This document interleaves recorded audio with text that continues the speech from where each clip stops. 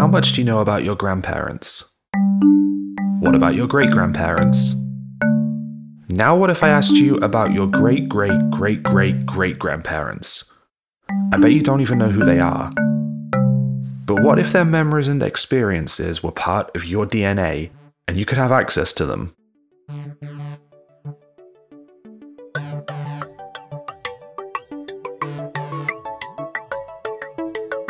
You're listening to Hollywood Science. In each episode of the show, I'll take a look at a particular film to see how the science fiction holds up to the science fact.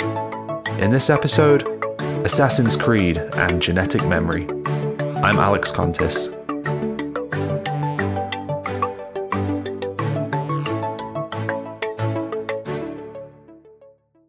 This idea of being able to access memories that are encoded into DNA is a key scientific plot device for the 2016 film Assassin's Creed.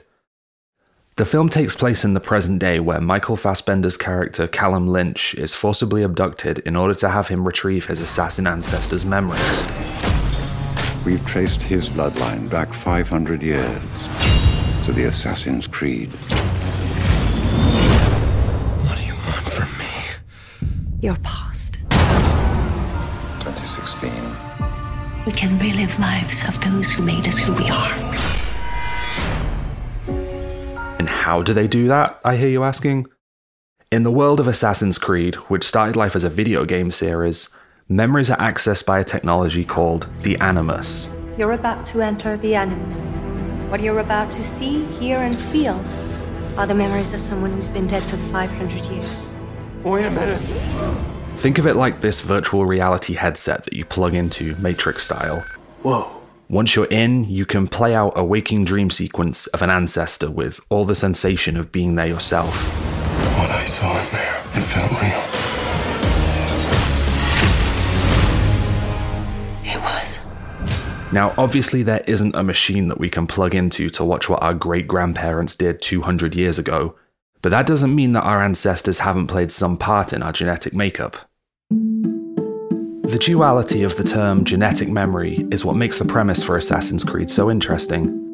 DNA and genetics encompass the physical aspects of human beings, like our eye color, our height, and the color of our skin, while memories are just the opposite. They're an abstract concept with no physical entity. Yet, our understanding is that they're stored in the brain like data on a computer hard drive. And this is a classic analogy for human memory, and it works. The brain can store memories, recall them, and memories can be damaged if the brain takes a knock. The problem with this analogy is that where most computers write data to a single disk in one location, human memory is understood to be scattered across the entirety of the brain.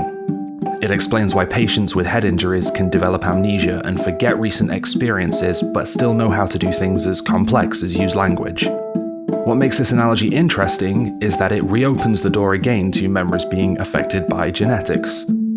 And there is one particular type of memory that is supported by science as sitting at the intersection of DNA and psychology, and that is phobias. Scientists at Emory University's School of Medicine conducted a study on mice by training them to fear the scent of cherry blossom. Why cherry blossom, I don't know, and while I can't think of a time when a human would be fearful of cherry blossom, the sperm from these mice was then found to have increased activity in the section of the DNA responsible for the sensitivity to the scent. As a result, the offspring of these conditioned mice then showed the same aversion to the cherry blossom scent, even though they'd never been directly exposed to it. So what does this mean? Well, to quote the scientists' findings, the lab results provide a framework for addressing how environmental information may be inherited transgenerationally at behavioral, neuroanatomical, and epigenetic levels. In simpler terms, it is possible for your experiences to have a genetic effect on your children and potentially as well your grandchildren. So if you have a phobia of snakes, blame it on your great-great-grandfather. Maybe he had a bad experience with one, and now you have to live with that. There's a snake in my boots! What this comes down to is a subfield of genetics called epigenetics.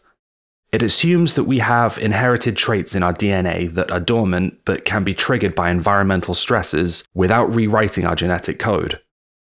In other words, our DNA provides a predisposition to certain traits that can be activated by environmental causes. Still confused? Well, imagine your DNA to be this really long line of switches. Some of them are turned on by the time you're born and mean that you have blue eyes, for example.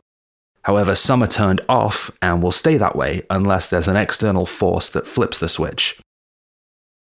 In the case of the mice, their predisposition was triggered by the electric shocks administered at the same time as being exposed to the cherry blossom scent. The scientists were able to flip the switch in that part of their genetic code, which allowed this newly conditioned fear to be inherited by their offspring. Inheriting abilities is not a new idea, and there's great debate about what humans do and do not know or are predisposed to when born. Michael Gazzaniga, a professor of psychology at the University of California, wrote a book about inherited traits and the brain called The Mind's Past. In it he wrote, "Everything from perceptual phenomena to intuitive physics to social exchange rules come with the brain. These things are not learned, they are innately structured." And this is along the same lines as Noam Chomsky's famous theory for language learning. He says that humans have an innate capacity for language.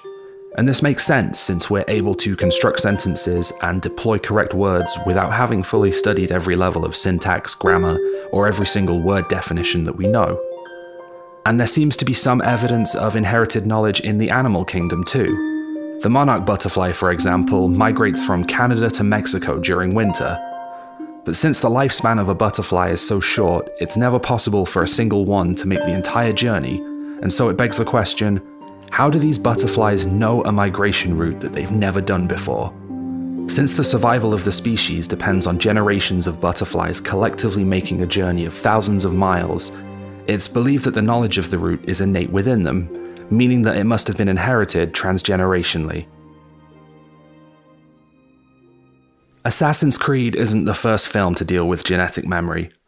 There's a 2006 film called Memory, which features Billy Zane exploring the drug-induced hallucinations that he has, but actually turn out to be the memories of his serial killer father. You can see things and images. It's just it's not my memory. It's crazy, I kind of became him. In Assassin's Creed, ancestral memories are vivid and lifelike, and portray the ability to experience these memories firsthand with all the sensation that that has to offer. Almost like watching a movie that you can interact with directly. The reality isn't nearly as exciting as that.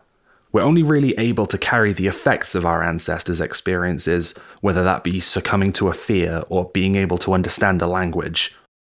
This provides us an opportunity, though, to reflect on how the way we live our life today can have an impact on our children's and grandchildren's lives.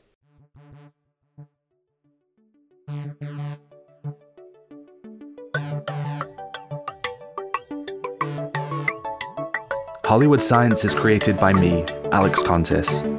If you want to be kept up to date with the show, please consider subscribing and leaving a review on iTunes, Google Play, Stitcher, or wherever you normally get your podcasts. You can follow the show on Twitter at HollywoodSci, that's SCI, and I am at LexCon if you want to say hello. Until next time, thank you for listening.